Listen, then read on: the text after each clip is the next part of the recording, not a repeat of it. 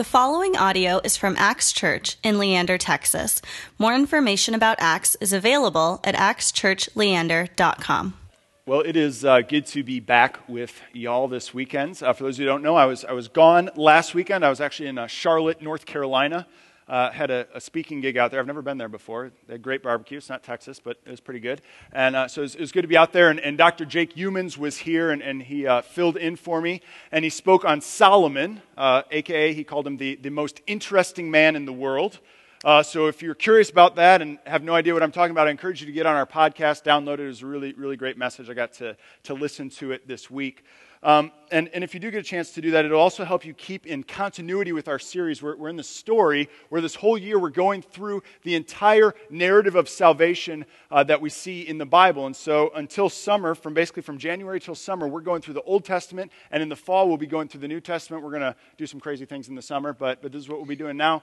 And so we're continuing on in the story of the Old Testament. We're looking at the people of God in the Old Testament, the nation of Israel. And last week, Solomon was the last king of a united Israel. And if you've been reading along with us, what happens is, as his reign comes to an end, he falls into idolatry. And because of that, God says, bro, you're not going to have the entire nation in your line anymore. Like, any king that comes from you is no longer going to rule over the entire country. And he says, in fact, what's going to happen is I'm going to raise up this guy, Jeroboam. And he's going to end up leading most of the tribes as their king. And your son, Rehoboam, is only going to get 2 of the tribes. That's it. And so that's kind of what happens before our text for today. Now, I say that, and I feel like our gut reaction as people is to be like, okay, like how exactly does the geopolitical situation of the ancient Near East really affect us today? Right? It's a bit of a stretch for us to do. Now, this is what we see, though. What we see in our text, what we see in the division of God's people, the division of Israel, is how incredibly powerful moments of suffering and success are to us as people. In this text, we see that both prosperity and adversity are incredibly formative as we seek to grow as individuals. Here's what I mean.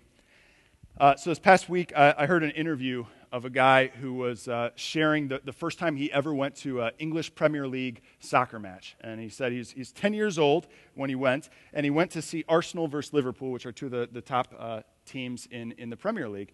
And he's there, and he's 10 years old, and he's watching, and he said, it was fine, everything was going well. And then he said, the weirdest thing happened. He said, Arsenal scored a goal. And he said, I heard the guy right behind me, right as the ball went in the net, I heard the man behind me go, "Take that, Gloria!" And being a 10-year-old, he's like, what is that about? Right? And so he turned around and he asked the guy, he said, why did you yell, "Take that, Gloria"? And the guy looked really embarrassed and kind of sheepish, and he said, well, I'm sorry. He said, Gloria is my ex-wife, and she's a big Liverpool fan, and so it just felt really good when we scored against them. Now, what I love about that story is it just illustrates how powerful even the smallest moments of success can be on us. Or even the smallest moments of suffering can be on us, right? I mean, this guy's team scored a goal. He had nothing to do with that, right? And yet it somehow was tied into one of the deepest pains in his heart. And I imagine it would have been true the other way too, right? If Liverpool would have scored, he would have said, "Oh, curse you, Gloria," right? Like it's just tied in together. See, moments of success and moments of suffering are incredibly powerful, and here's why. They reveal what's really going on in your heart. They reveal what's really going on in your heart. And what we see in our text for today is that when that happens, when you see what's really going on in your heart, it can actually be a very scary thing. It can be a very scary thing. And the only hope for growth from that is found in the gospel. That's what we see in our text, that suffering reveals our heart, success reveals our heart, growth comes in the gospel. Suffering reveals your heart, success reveals your heart, growth comes in the gospel. All right, let's go. So before we get into our text for today, we need to understand the story of Rehoboam, because in the story of Rehoboam, we actually see how suffering reveals his heart. So right before our text, I mentioned King Solomon dies. Now, Solomon's son Rehoboam is set in line to be the king, and he goes to the city, and the people show up, and he expects them to crown him as king and say, hey, you are Solomon's son, and so you're king, way to go. What ends up happening is the people show up, and they say, hey, Rehoboam, here's the deal. and they show up under the leadership of Jeroboam. All right, you guys keep those straight? We're good? Okay. They show up under the leadership of Jeroboam, and they say, hey, here's the deal. Your dad, Solomon, man, he put a heavy yoke on us. He worked us too hard. He taxed us too hard. Listen, if you're going to do that, we're out. But if you lighten the load just a little bit, man, if you lighten the load a little bit, we'll be so happy to serve you. We'll call you king. We'll live under your rule. You just got to lighten the load a little bit. So Rehoboam says, all right, give me a couple days to think about it. And he goes and he talks to the elders that had advised his father, and the elders say, yeah, man, you should listen to the people. You really should. You serve them, and they're going to serve you. It'll work out a lot better for you. And Rehoboam says, no, I don't like that. And so he goes and he talks to his boys. And his boys say, dude, come on. Come on. They insulted you by asking you that. You're the king, the nerve of those people. No. You tell them it's going to be 10 times harder under you. And so Rehoboam, being the genius that he is, goes and tells the people, he says, you know what? You didn't like my dad? You're going to hate me. You thought it was tough under my dad? It's going to be way worse under me. And so after that brilliant leadership move, 10 of the 12 tribes of Israel leave. They say, forget you, man. You're not our king then. They say, Jeroboam's our king, and we're going up north. And that's what they do. Now let's think about this for a second. Rehoboam is given an entire kingdom. And in one move, before he's even crowned king, he loses 80% of it. Over 80% of it, just like that, right? So clearly he's in a rough patch, right? He's failing as a leader. And so when he encounters hardship, when things don't go his way, how does he respond? Well, we didn't read this, but I'll have it up on the screen. Verse 12:21 shows us.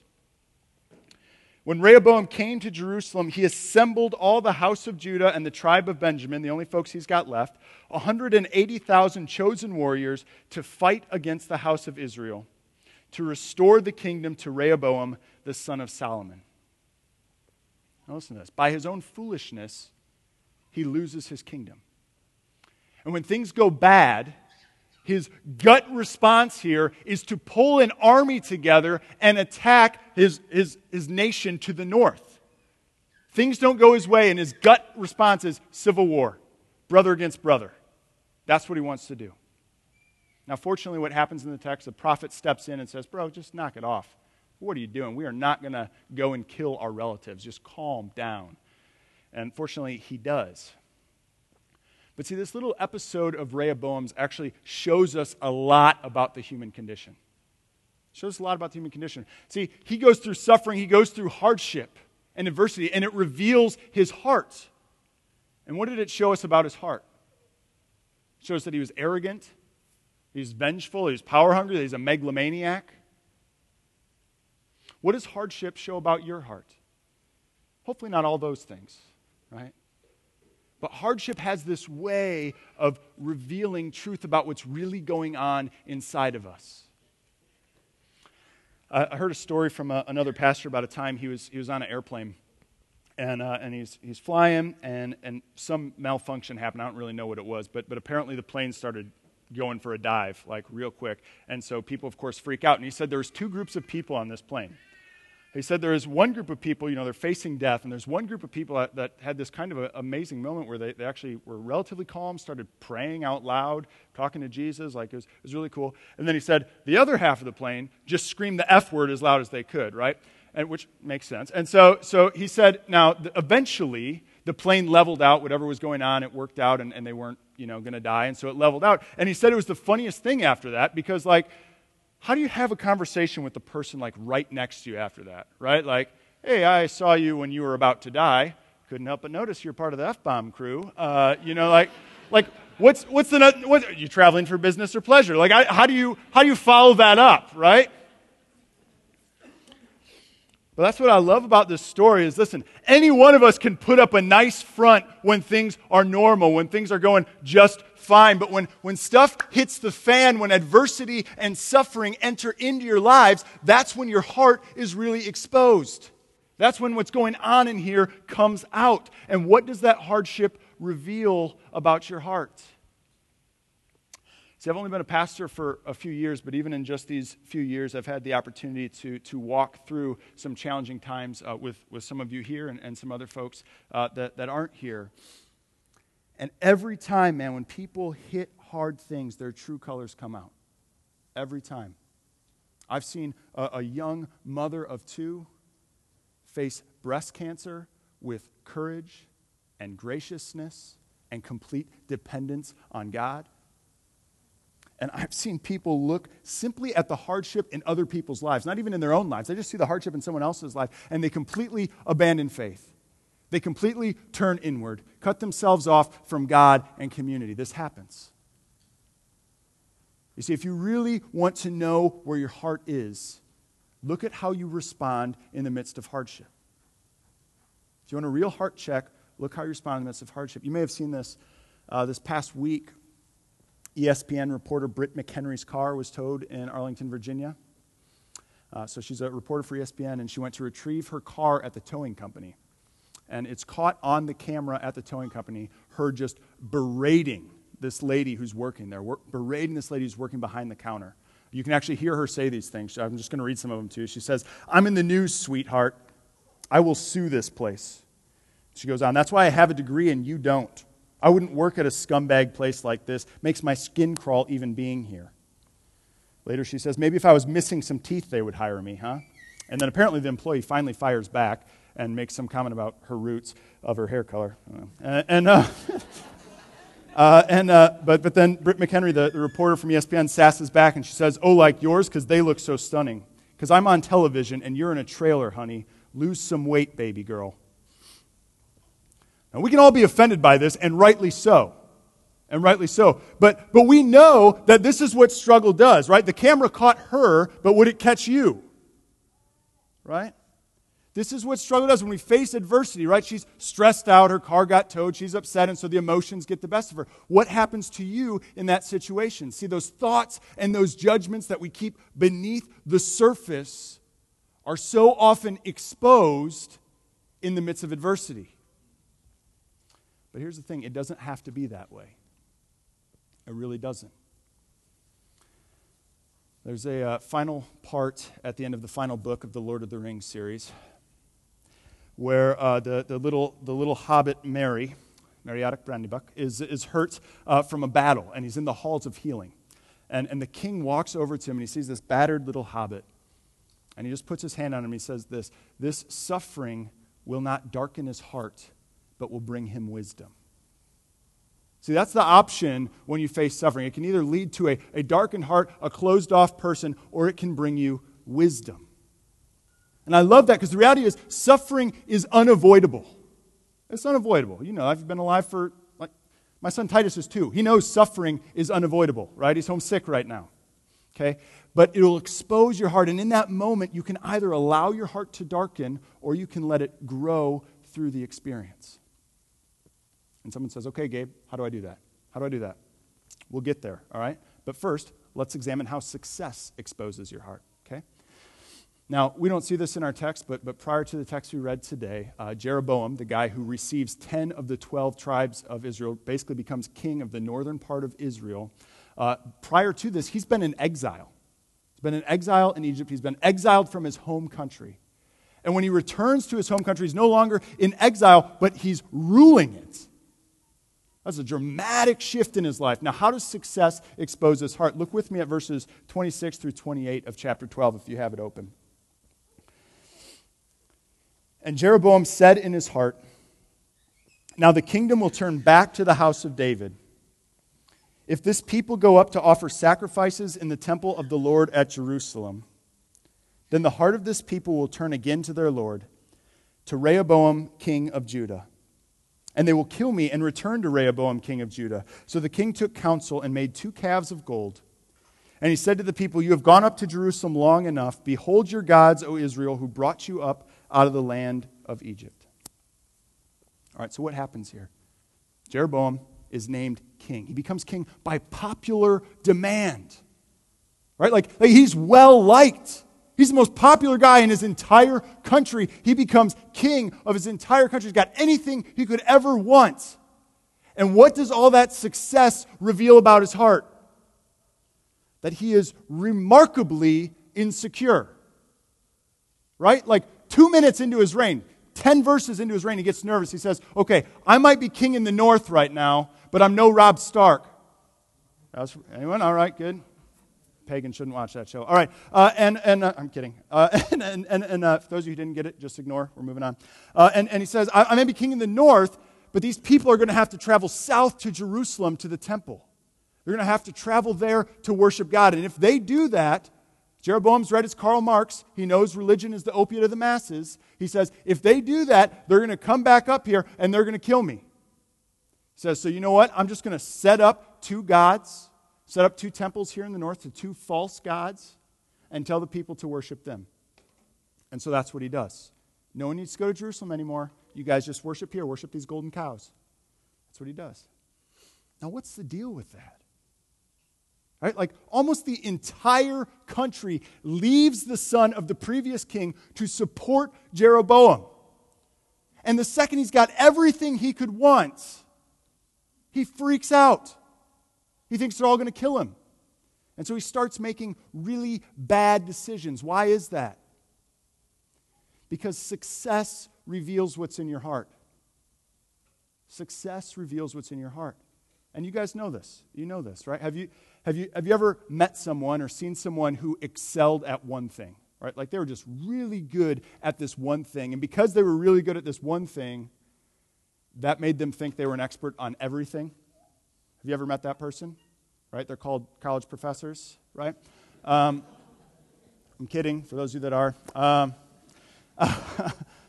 But I do remember, man, I had professors in school, right? I had this one guy, he's a brilliant archaeologist, right? He knows of the ancient Near East. He knows more dead languages than you know even exist, right? He's a brilliant man in a very specific field, worked with the Dead Sea Scrolls, and he would regularly insult the administration of the institution he was working for because he knew better how to run things than they did. You know, they may have MBAs and years in higher education administration, but he had a PhD in Aramaic, right? That's going to make you more qualified. But this is what success does, right? It exposes our cravings to be admired, to be respected, to be well thought of, to be loved. And the more we taste of it, the more we want it. And why is that? Why is that longing inside of us? Well, in his book, Counterfeit Gods, Timothy Keller references an article written by a lady named Cynthia Himmel, who's a journalist for the Village Voice in New York City. And it's an article from a few years ago, but she had lived in the Village in New York and seen a lot of people go from not being famous to being famous. She'd seen celebrities rise and fall. And she had this to say. She said, "I pity celebrities.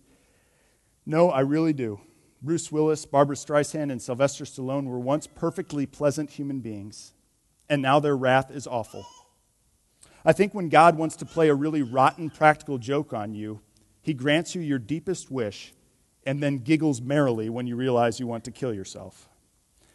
You see, Sly, Bruce, and Barbara wanted fame. They worked, they pushed, and the morning after each one of them became famous, they wanted to take an overdose. Because that giant thing they were striving for, that fame thing that was going to make everything okay, that was going to make their lives bearable, that was going to provide them with personal fulfillment and happiness, had happened. And they were still them.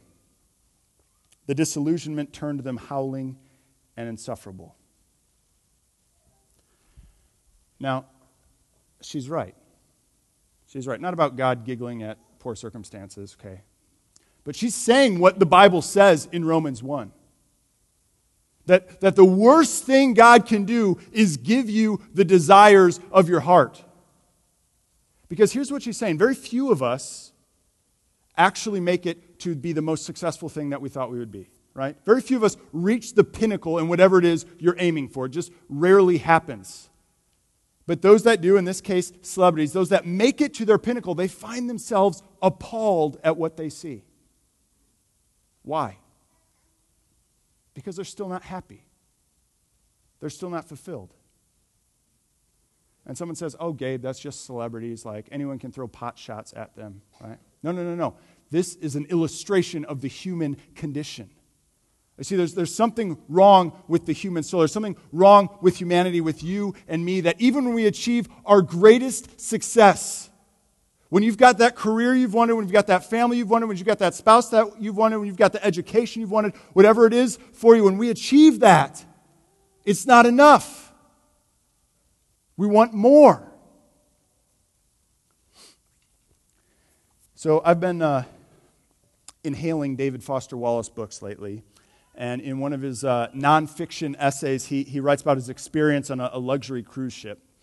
And for this whole essay, he writes about just like how extravagant this cruise is. And he's just like, and he just sort of laughs at it. He's just like, this is just silly. I mean, like, there's too much food, and there's mints on my pillow, and the staff are too accommodating, and the pampering is it's just outrageous. And he just sort of mocks it the whole time. But then he writes about this one moment where he's on the deck of his cruise ship. And he looks over and he sees another cruise ship. And it's called the Dream Ward. And he notices that this cruise ship is nicer than his. And it's got private balconies for each room. It's got more pools than his cruise ship. It's cleaner than his is. And he writes this: I start to feel a covetous and almost prurient envy of the Dream Ward. I imagine its interior to be cleaner to ours, larger, more lavishly appointed. I imagine the Dream Ward's food being even more varied and punctiliously prepared. The ship's gift shop less expensive, and its casino less depressing, and its stage entertainment less cheesy, and its pillow mints bigger. And he goes on and on about how certain he is that everything is better in the Dream Ward, and how he starts to hate this luxury cruise ship that he's on.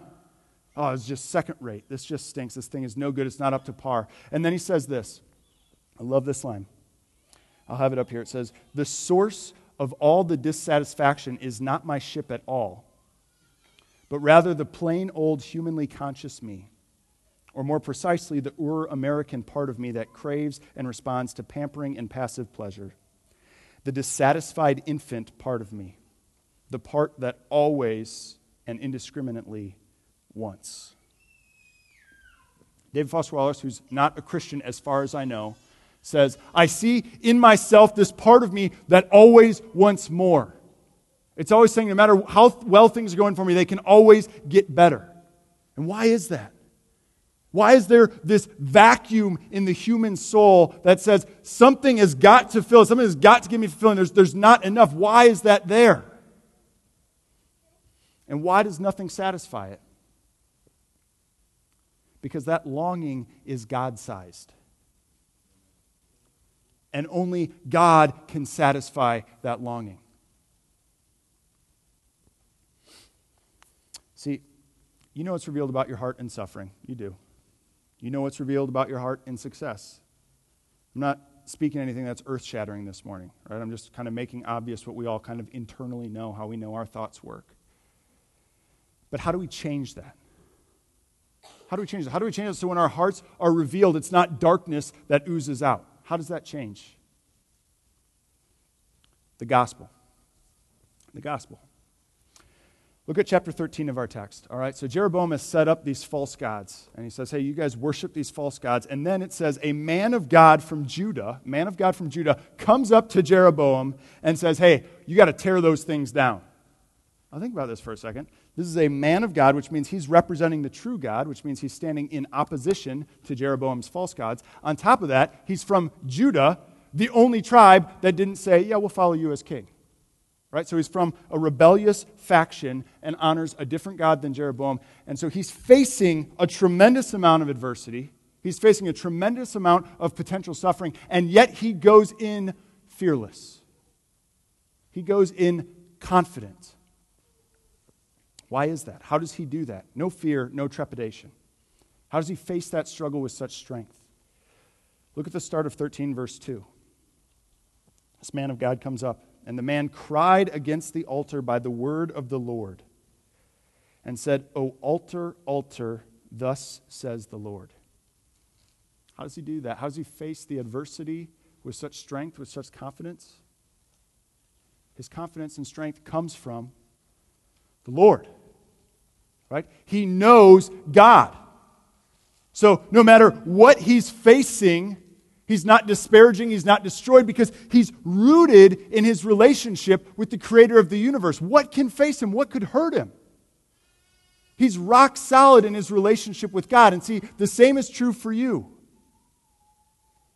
If If you want to face hardship, you want to face struggle, you want to face adversity, and come out having grown as a person, come out on top, you've got to do it rooted in your relationship with God.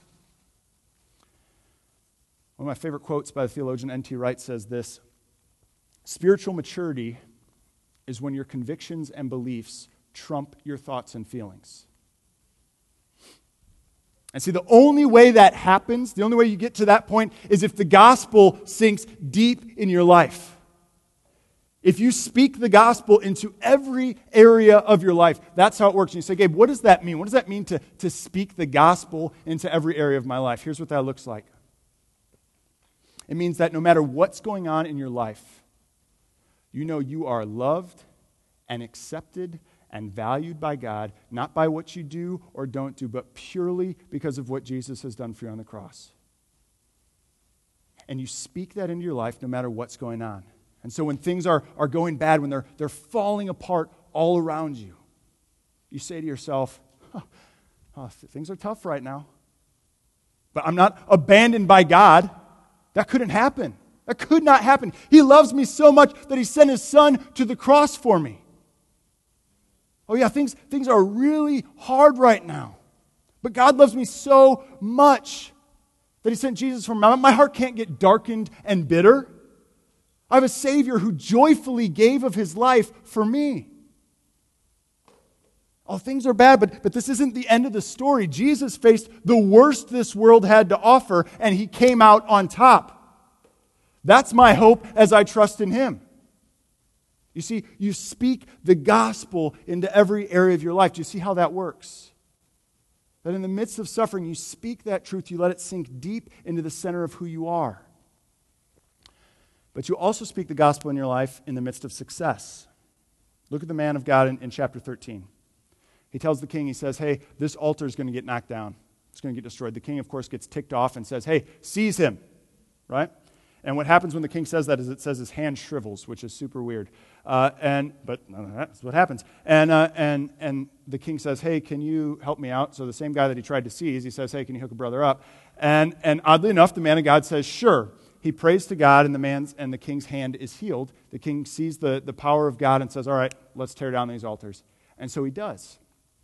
And then the king says, hey, let me give you a reward for helping me out.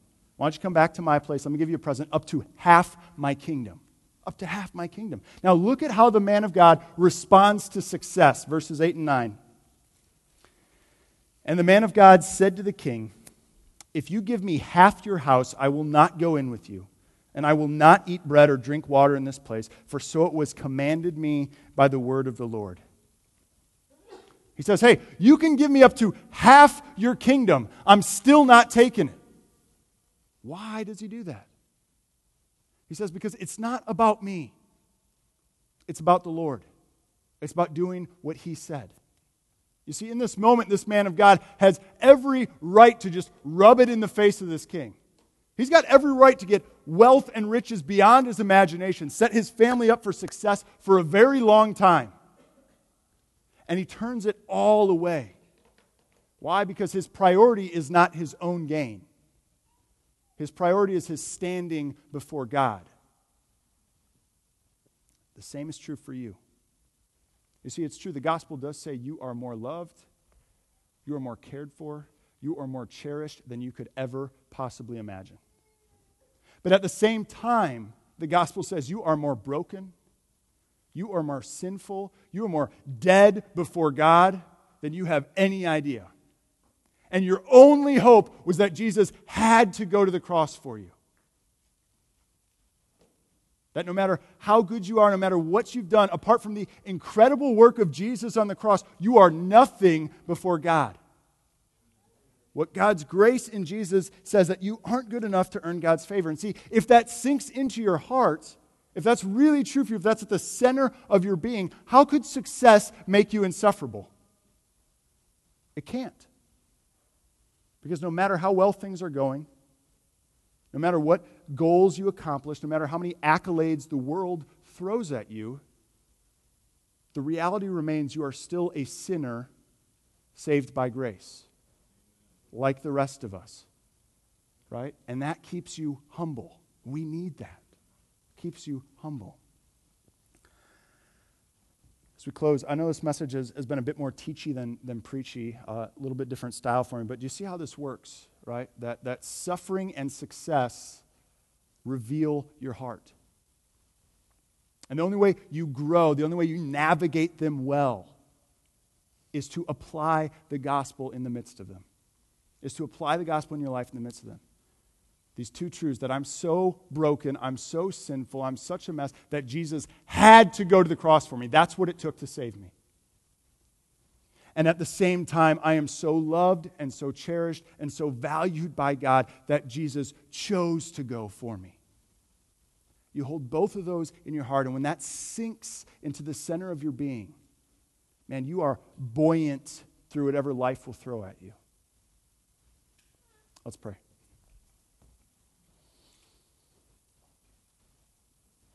Lord God, I